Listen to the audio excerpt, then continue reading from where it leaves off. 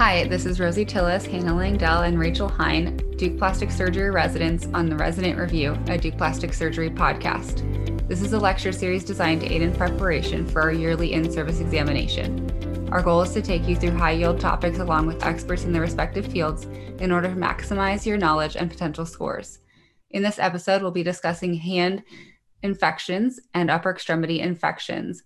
Our guest host is Dr. Linda Cendales, Associate Professor of Surgery with the Department of Hand Surgery and Plastic Surgery at Duke University. Thank you so much for joining us, Dr. Cendales. It's a pleasure. Thank you. So generally, when you're seeing hand injuries, it is important to make sure that the tetanus is updated, and you want to make sure that you're going to be cleaning it out regularly. So hand soaks are initiated following any surgical drainage.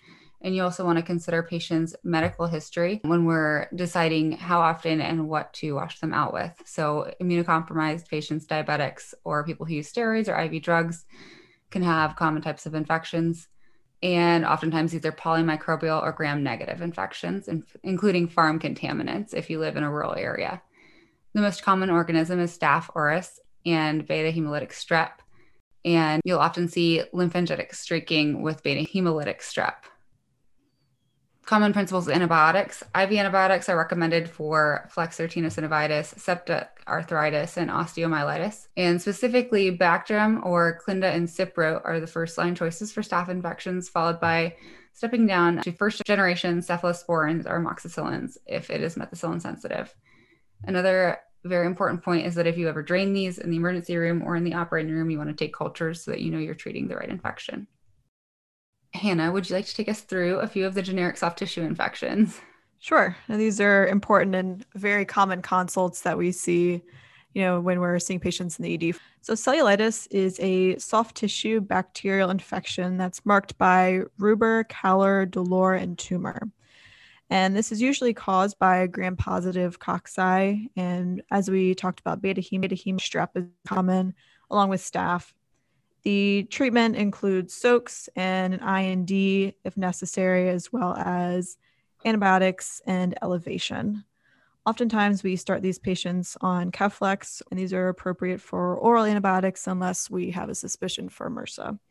Yeah, and I think that's a great point about elevation with or without splinting. It is important to do range of motion and just to remind everyone that the warm soaks, if there's an open wound, it's important because, as you know, the range of motion also helps decreasing the swelling. Thank you. And then do you have any tips, Dr. Cendales, if this does progress to an abscess, of how to best drain this in the ED? Yeah, that's a really good point. So if, and I think you're going to touch base on the subcutaneous abscess, but if the cellulitis comes and you start treating it early enough, one of the goals is to avoid the abscess, the formation of the abscess. It will also depend on how long after the injury or the insult happens, because as you know, in the first few days, you will have the cellulitis, but you will not have physiologically enough time to actually have formed an abscess per se. So kind of as a good lead-in, so if the cellulitis does progress and forms a subcutaneous abscess, this can often present after a puncture wound or if there's a foreign body. And we use the same diagnostic criteria as cellulitis, but this will also have fluctuants. The treatment involves irrigation and debridement of the abscess and antibiotic administration. And again, important to remember to obtain cultures. We often pack the wound in order to keep it open and allow it to drain, and initiate either twice a day or 3 times a day soaks and packing changes. And this often heals by secondary intention. Do you want to talk really quickly to Dr. Cendales about the best technique for performing a debridement in the emergency department? So I think an important component, of course, the first step would be the local or the regional block to help the patient. So if it is in the hand, I usually go proximal, knowing, either if it's dorsally, just blocking the dorsal branch of the radial nerve or the dorsal branch of the ulnar nerve. And then depending on where is it localized in the hand, either, you will really try to find where's the most point of turn is and where you actually palpate like a fluid collection, right? Because that's where probably your main pocket will be. Depending on where it's localized, then you will do either a transfer incision, a longitudinal incision, a curve incision, taking into consideration if it is or not, over a crease, flexion or extension crease. So those would be sort of general points that I usually pay attention to. Then another good point to have in mind is always be generous with your incisions, and then of course the packing, which will also be important to keep it open. Okay. And also something you taught me, Dr. Cendales, is making sure that you spread within the wound just to break up those loculations. So even if your incision is big enough, sometimes you're not able, if you're not spreading widely, then you will miss a pocket there. And so that's another tip. So the next, level up would be osteomyelitis. So this can occur from an open fracture, and this could lead to soft tissue infections and bacterial emboli. This occurs more commonly in patients with peripheral vascular disease, patients who are immunocompromised, diabetics, or patients with IV drug use. The diagnostic criteria, often we see persistent or recurring edema, erythema, pain, and sometimes purulent drainage. We, in terms of lab values, get ESR and CRP. We can often see a leukocytosis. And of note, CRP is more reliable than ESR for following treatment. Radiographic changes include osteopenia or periosteal reaction, and these appear 2 to 3 weeks after the development of symptoms. So it's not something you will see right away. And I think just for test purposes, sometimes, and this is not just with like upper extremity infections, but with like sacral decubitus ulcers or any kind of pressure sores, bone biopsy is always the gold standard for diagnosis of osteomyelitis. That has been tested. So just in mind for the test, it's a bone biopsy. So as Dr. Cendales is saying, antibiotics are often tailored to culture results, and these are continued for 6 weeks after surgical debridement. If an implant is in place, then fixation is maintained as long as the construct is stable. And the implant is removed once the fracture is healed. Reconstruction includes bone grafting with cancellous bone for defects less than 1.5 centimeters and corticocancellous bone for larger defects. You can use an antibiotic spacer for stage reconstruction. The Masquelet technique can be used with subsequent grafting in 4 to 6 weeks. Rachel, do you want to go over septic arthritis? Sure. It is a bacterial infection of a joint. It can result in permanent cartilage destruction if untreated. And that mechanism is by bacterial toxins and enzymes produced by the bacteria. So it can occur by direct trauma or hematogenous spread. The wrist is what we most commonly get consulted on, and the PIP joint second. These patients will typically present with increased pain along joint motion, and you need to make sure that you have a good differential diagnosis for this, because this is not just isolated to septic arthritis. You will a lot of times see edema, swelling, joint tenderness, and extreme pain with axial loading and both passive and active range of motion. Depending on your attending's preferences, sometimes you will get a joint aspiration. In cases where you have a lower clinical suspicion, which Dr. Cendales will talk about, you probably want to avoid seating the joint. But in high suspicion cases, you will get a joint aspiration. And if it is bacterial in nature, it's usually cloudy. And the diagnostic criteria for septic arthritis is a cell count containing greater than 50,000 white blood cells with increased neutrophils 75% or greater, decreased glucose 40 less than your resting blood glucose, and then you can see bacteria on the gram stain. You also want to, when you send this out, you want to rule out for crystals, because this can be the great mimicker of septic arthritis. As far as radiographs, you can sometimes see a foreign body or associated bony injury, but early stages will sometimes see joint widening. Late stages will see joint destruction. Dr. Cendales, can you talk a little bit about joint aspiration in general, when it's indicated, when you like to avoid it in technique? So as you pointed out, one of the differential diagnoses would be a gout. My practice, I don't usually aspirate a joint, but that's just my personal approach. I rely importantly on the clinical and the history. And the reason why I don't do it, or I hardly do it, I can remember just a few times I've done it in my career, is because of what you said, which is the sitting. And if it is a high suspicion, then, the approach of having the patient go to the operating room to avoid a missing aseptic arthritis is probably better than missing one. I will say, and this can be a good tip for whether you're doing radiocarpal corticosteroid injections or getting access for a scope.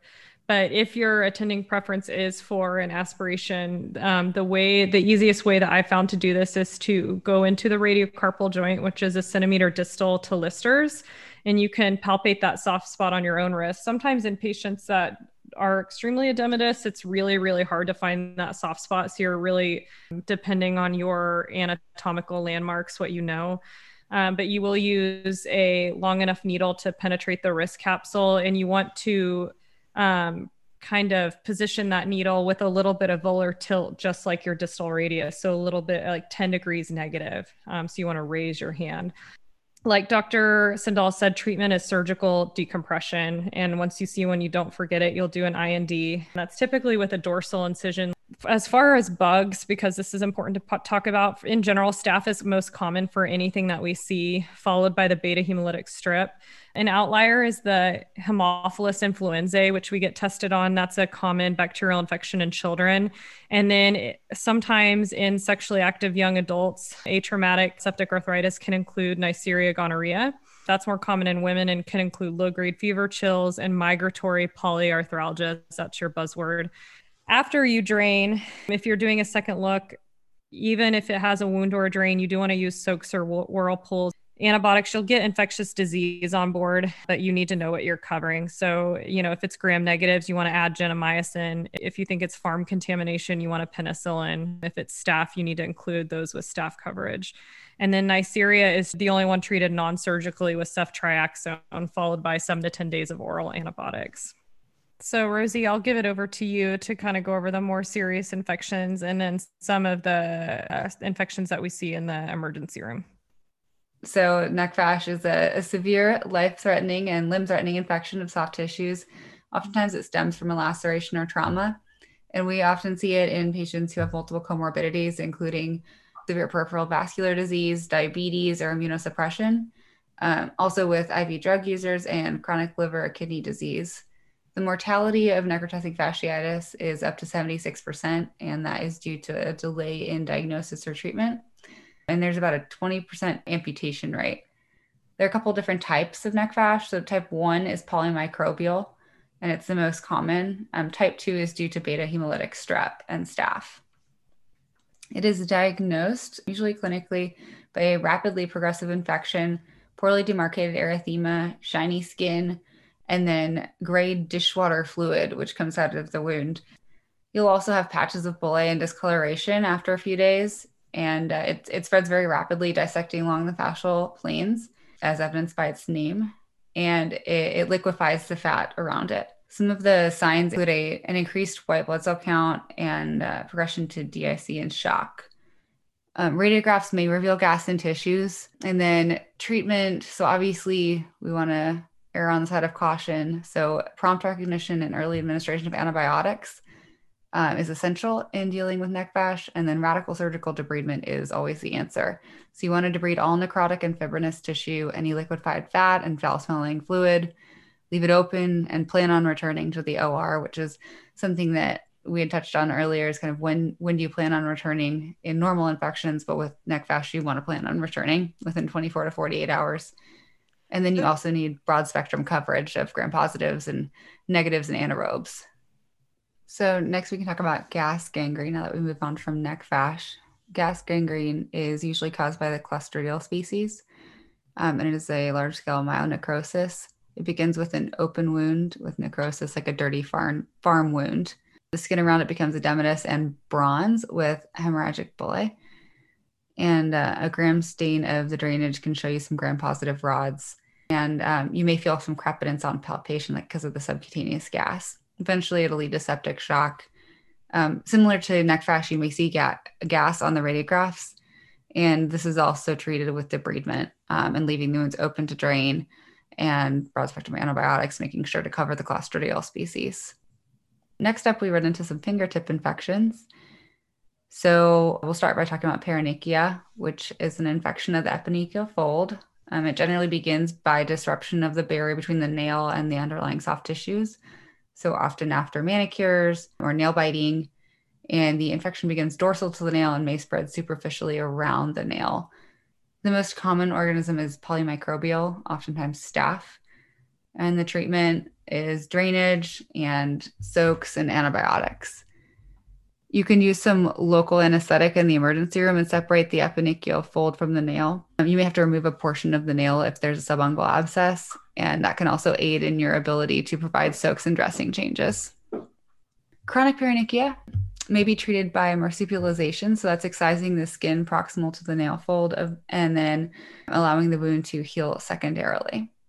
Oftentimes the nail plate can appear abnormal in chronic paronychia, and it can be thickened or have grooving.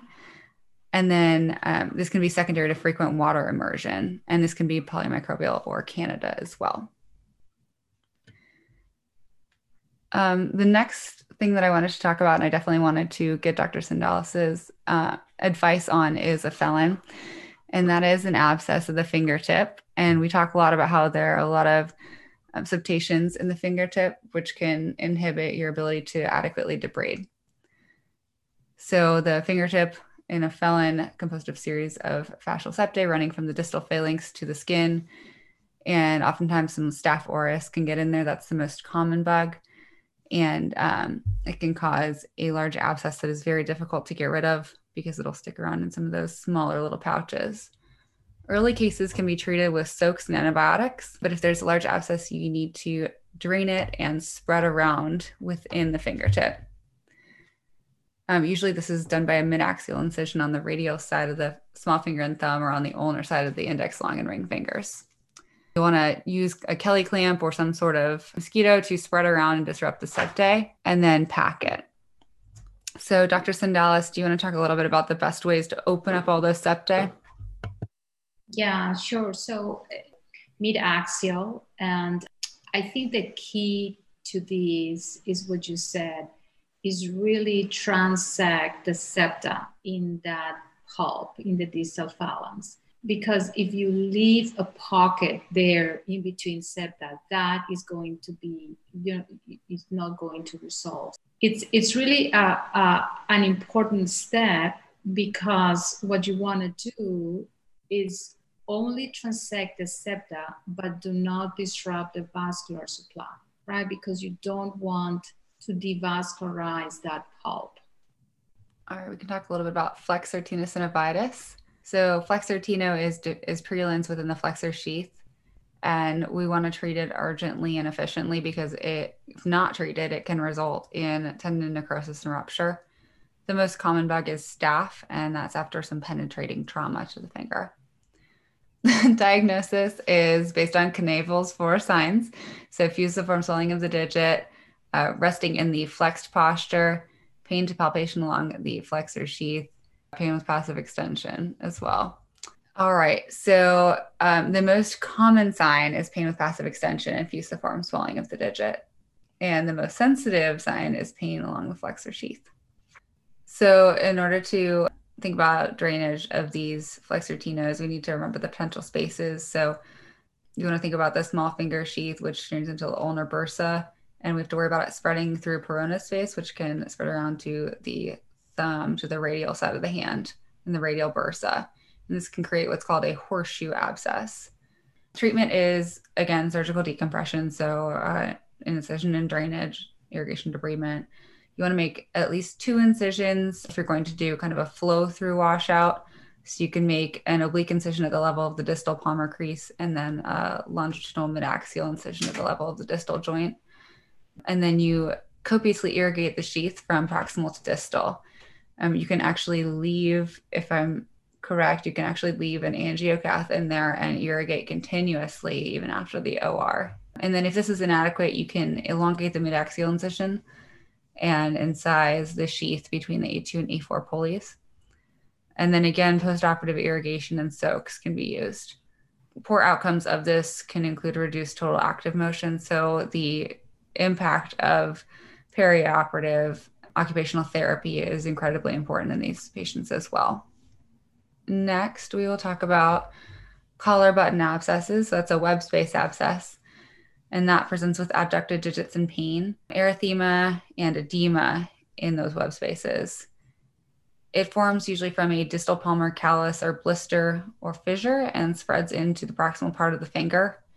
Usually to drain these, because of the space that it's in, you need both a dorsal and a volar incision. You want to avoid transverse incisions and avoid incisions into the actual web space because of the incidence of contractures. But it's something that often requires the same level of spreading and exploration and irrigation as most of our other hand infections. And when we are tested on this, the pictures will show a hand, and it's usually the dorsal hand, but it could be volar.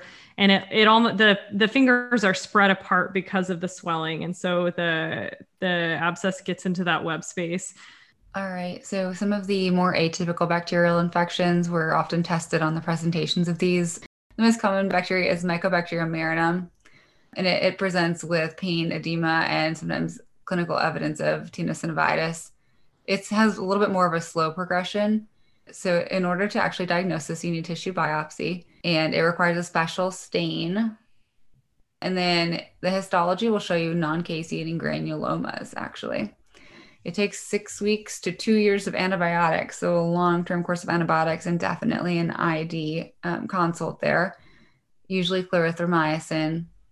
Yeah, and Rosie, something we're tested on is the mediums in which they're cultured and the stain. So the stain is the Zeal-Nielsen stain. That's been on our in-service. And then if you're growing it in like a broth or a medium, it's the Lowenstein-Jensen medium. And so those are the two buzzwords for Mycobacterium.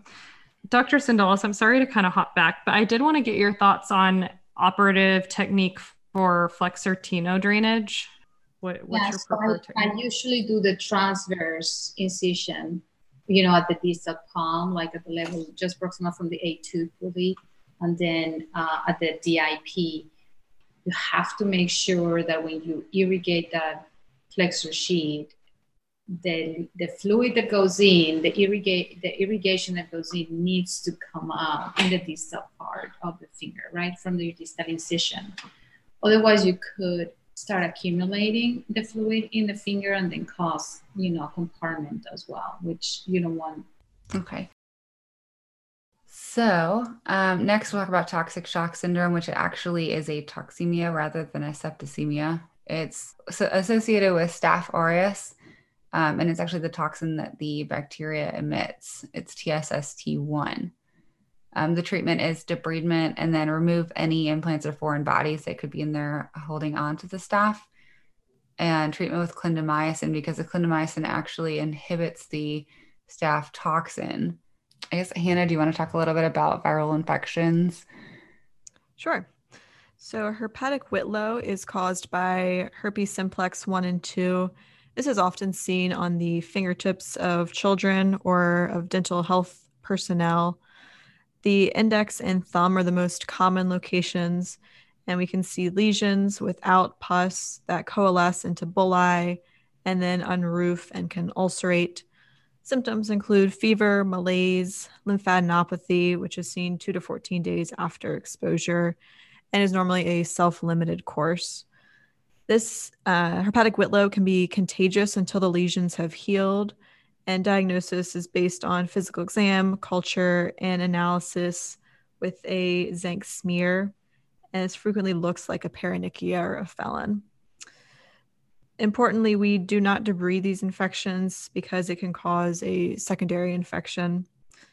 This is the most common hand lesion seen in patients with HIV and can be treated with antivirals such as acyclovir or valcyclovir. Next, we'll talk about fungal infections. So these can involve the skin or nails. For the nails, onychomycosis, which is relatively common infection of the nail caused by dermatophytes such as Trifophyton rubrum or Candida albicans. Those with wet or moist hands are susceptible, and you'll see thickening of the paronychia, cracking, discoloration, and nail disintegration. A potassium hydroxide preparation of the nail scrapings is used for diagnosis, and treatment includes topical or oral antifungals because of a high recurrence rate.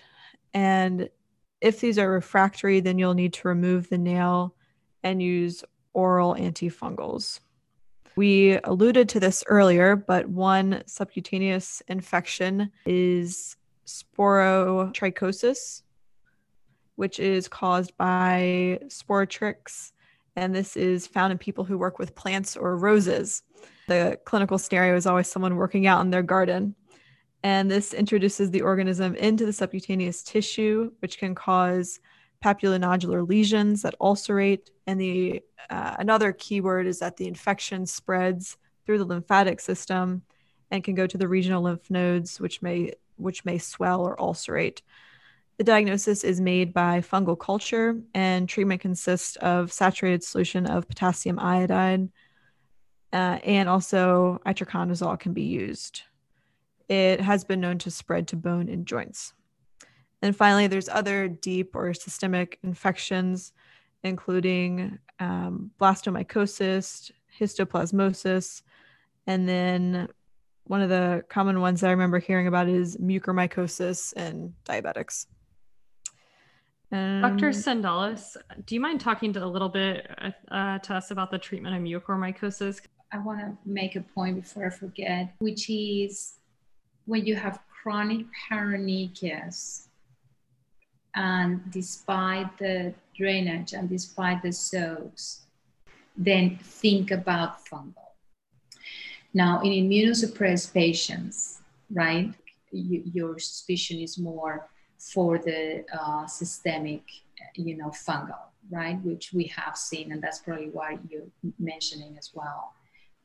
Admit the patient until turnaround, and yeah, that's a great point, and something that I probably wouldn't have thought of. Something's not healing. So thank you, Dr. Cendales. We'll briefly review different bites. This is probably one of the most common consults that I've had recently in the ED is a patient comes in after a dog or a cat bite. Interestingly, cats have higher rates, are associated with higher rates of infection, and the organism to remember is Pasteurella multicoda, and as well as anaerobe, staph, and strep. Treatment is normally with augmentin or unison. Important to ask the emergency department to administer rabies. Remember that cat scratch carries the risk of Bartonella, in which you can see lymphadenopathy, malaise, recurring fevers. So you need to test the titers and then treat with azithromycin, Cipro, and doxycycline. Next very common bite is a fight bite, and these often present with pain and swelling. They can be intra-articular, and we should have a very low threshold to take these to the operating room. Dr. Cendales, if you have a patient that comes in with a fight bite, kind of what are your criteria for waiting versus taking this patient right away to the OR? That's a really good question. I think probably here, as we're talking, like visiting, one thing is the board answer, and another thing sometimes is how we practice. Your board answer is you take it for an IND. Thank you. We'll touch on just a few other bites. So spider bites can include a recluse spider or a widow spider, which you may need antivenom. And then Lyme disease is the most common tick-borne disease. It is caused by Borrelia and causes, early on, you'll see skin lesions and erythema migrans. And as we know, this can progress to neurologic or cardiologic symptoms later. This is diagnosed by the Western blot, and the initial treatment is doxy. And then finally, just to be aware of is plastic surgeons when we use leeches. we often need prophylaxis, and this is often with Bactrim, Cipro, or a third-generation cephalosporin. Rachel, do you want to take us through some of the potential spaces in the hand for infections? Sure. Just real fast for the leeches, we get tested, it's Aeromonas hydrophilia, and you do need to treat prophylactically. So the spaces that we'll talk about are the mid-palmar space, the thenar space, the hypothenar space, peroneal space, which has already been alluded to with the flexor teno, and the dorsal subaponeurotic space. So starting with the mid-palmar space, this was actually on my in-service the first year I took it. They wanted to know the borders of it, which was a hard thing too. But this mid-palmar space can be affected when you have flexor tenosynovitis of the long ring or small finger. It is bordered by the volar palmar interossei and the FDP tendons between the second and third interossei, and that was tested. For this, you will drain with a straight transverse incision. The thenar space, you'll typically see these patients have abduction, just almost like a collar button abscess of the thumb. And then obviously the range of motion will increase pain. And this is between the adductor pollicis, the index flexor tendon, so radial to the third metacarpal. This is the most common deep space infection, and you can drain this with a dorsal or volar combined incision. The hypothenar space is mirrored to the thenar space and is ulnar to your mid-palmar space. So it's composed of your hypothenar muscles surrounded by their fascia. And then the one that we get tested on the most, and we actually were tested on for borders of this as well, is peroneal space. And Rosie alluded to this when she was talking about you can enter peroneal space from the thumb or the small finger, but that is how you get in horseshoe abscess. And it is bounded by PQ, or the pronator quadratus, the digital flexors and FPL, which are going to be superficial, in the vertical band of fascia radial to the FCU and ulnar neurovascular bundles. So what we were tested on is what is one of the borders, and it was actually pronator quadratus. And this can become infected from either the radial or the ulnar bursa. So you can think of it that way. It presents as a tender erythematous fullness palpable at the volar wrist crease, and you can see medium nerve symptoms with this because if you imagine if the patient's transverse carpal ligament is intact, it's just increasing that volume and increasing that pressure. And so you can do an extended carpal tunnel release for drainage of that. And finally, we'll talk about the dorsal subaponeurotic space. We get consulted frequently for this for our dorsal hand infections, but it's just contained by the extensor tendons and fascia dorsally and the interosseous muscles and metacarpals palmarly. And this is what is most amenable to an ED drainage. So you can just drain by a straight line incision over your second and fourth metacarpals. And like Dr. Cendales has stressed, you want to make sure your incision is large enough. But this over all the other ones lends itself to emergency room drainage. Rosie, I'll hand it over for you just for the final mimickers of hand infections. We'll talk first about gout and pseudo-gout. These are crystalline arthropathies. They have a clinical presentation similar to that of septic arthritis, so we'll often get called for a septic joint, and we have to rule this out. Although septic arthritis is not impossible in people who also have gout. So the joints are often painful, edematous, swollen, and tender. You can get an arthrocentesis if you're able, if there's no overlying cellulitis. You can also get x-rays. The most common joint affected is the metatarsal joint, so the great toe.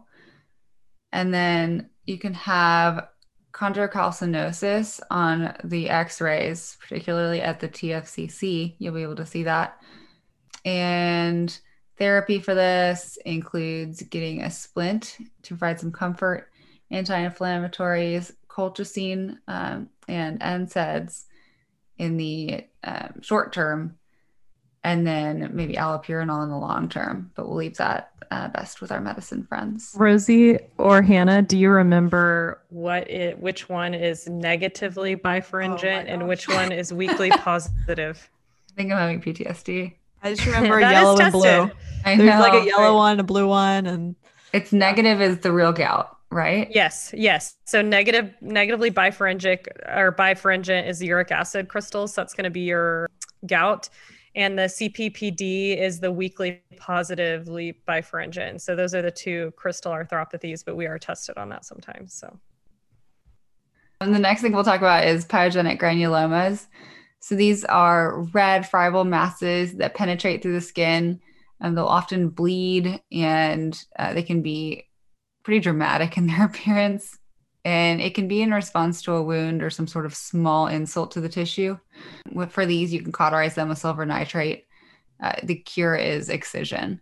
And the next thing that we often see, or that we're often the ones to diagnose, is pyoderma gangrenosum. This is actually a systemic disease associated with other systemic diseases like UC and Crohn's. And it'll often present as initially a small painful ulcer, and it enlarges and undergoes central necrosis. And the more that you try to debride it, the worse that it gets. And so we'll often call for these large wounds that people just can't fix. And so you want to get a biopsy and send that off to dermatology as well. And then usually the treatment is steroids or treatment of the underlying cause. And then some of the different neoplasms. So any long-standing lesions, you'll want to get a biopsy and send that off. Specifically, one thing that you may get tested on is a Marjolins ulcer, which is at the edge of a chronic wound and is actually a type of squamous cell cancer, I believe. The last thing that we'll talk about is acute calcific tendinitis. So this has erythema, pain, and then occasional fevers. And the pain is often localized over a specific tendon or ligament that contains calcium deposits. You can get x-rays, which will show the calcium deposits. And it's very common that it is actually on the pisiform bone. This will resolve without treatment, but it can be diagnosed and at least told to the patient and team to reassure them. So that concludes our extensive hand infections and upper extremity soft tissue infections lecture. Yes, thank you so much, Dr. Cendales. That was a beast of a topic to cover. So. Yes, it really was. Thank you for joining us. That was good. Thank you. No. We would like to thank Allergan for their continued support of our podcast. Allergan Aesthetics is now part of AbbVie, an international leader in many different therapeutic categories. Many of our topics and therapies we discuss on our podcast are provided by Allergan. They continue to be a leader in the fields of breast reconstruction, abdominal wall reconstruction, medical aesthetics, and much more. Additionally, they are dedicated to supporting the education of plastic surgery residents and plastic surgeons across the country.